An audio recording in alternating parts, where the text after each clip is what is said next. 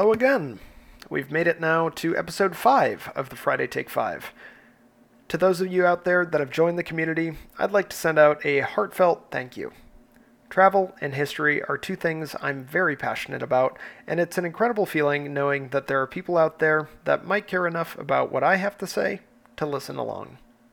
For the newbies out there, welcome!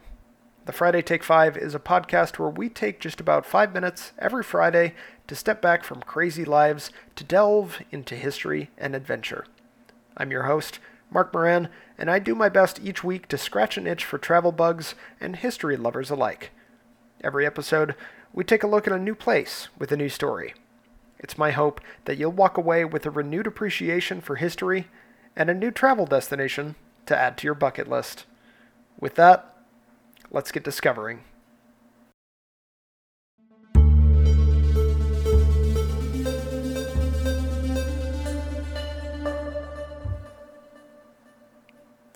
I've been incredibly fortunate to have some great travel experiences at such a young age. I've been to 12 countries and 46 states as of this recording, but it's my hope that my best travel experiences are still ahead.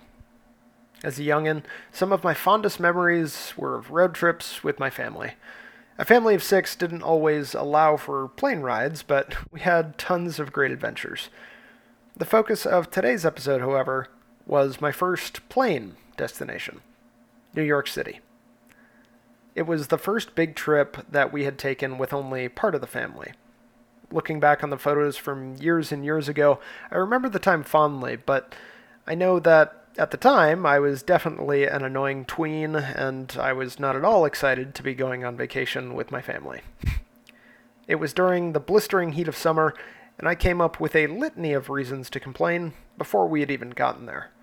But as the plane descended into the city, my excitement grew. I could see the skyscrapers, and I knew amongst them was the Empire State Building. Before long, we were on our way to our hotel. Funny side note, take a yellow cab when leaving the airport. This was before the age of Uber, but I'm pretty sure the advice still stands. We were told to take a yellow cab, and my parents were adamant that we would take a yellow cab. But instead, our Midwestern selves still somehow got convinced that the unmarked black SUV was cheaper and better. We were wrong. The SUV had video screens ripped out of the back of the headrests, took 3 times longer to get us to our hotel, and charged us twice as much, but at least we still got out mostly unscathed. Well, anyway, we learned, and before long we were on our way to a great vacation.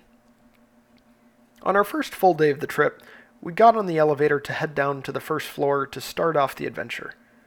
The elevator was chock full of people, and I remember hearing what sounded like 4 or 5 different languages being spoken at once.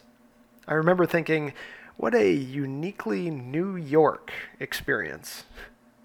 For much of my early life in the Midwest, I hadn't had as much exposure to cultural and ethnic diversity that seemed like commonplace in New York. I was amazed and excited. Nearly 15 years later, that memory still sticks with me as one of the highlights of the trip.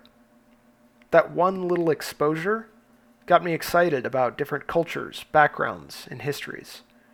It's one of the reasons I continue to enjoy traveling to new locales and engaging with the local cultures. Of course, it's a must-do to do all the touristy stuff in New York, and we did. I thoroughly enjoyed going to the top of the Empire State Building and Times Square. We had a good time checking out Central Park and all the museums, but what I enjoyed most about New York was all the story behind it, and what New York means as a city to so many.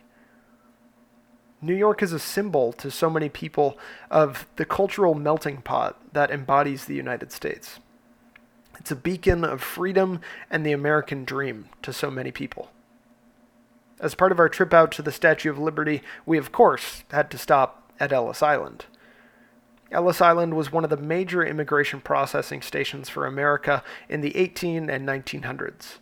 It was known, oddly enough, as both the Island of Tears as well as the Island of Hope, as it symbolized a wide range of immigrants and their journey to a new life in the United States. Through its time operating, more than 12 million immigrants passed through the doors of Ellis Island and started new lives. Fleeing from conflict and difficulty back home, New York and the United States were seen as an opportunity to start over and build something better. That dream continues for so many today, and New York continues to be a symbol for that dream. Throughout New York, you'll find Little Guyana, Little India, Koreatown, and more places where immigrants have made a new life in the incredible city. It's one of the biggest cultural melting pots in the world, and it's bound to get anyone making a visit excited about partaking in the culture. I hope if you haven't already been there, you'll add New York to the bucket list soon.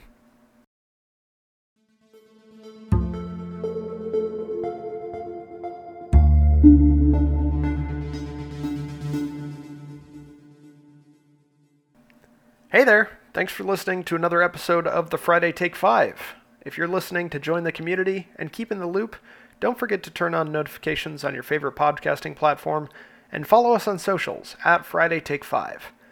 Have your own stories about New York, feedback, or recommendations on places/stories for us to cover?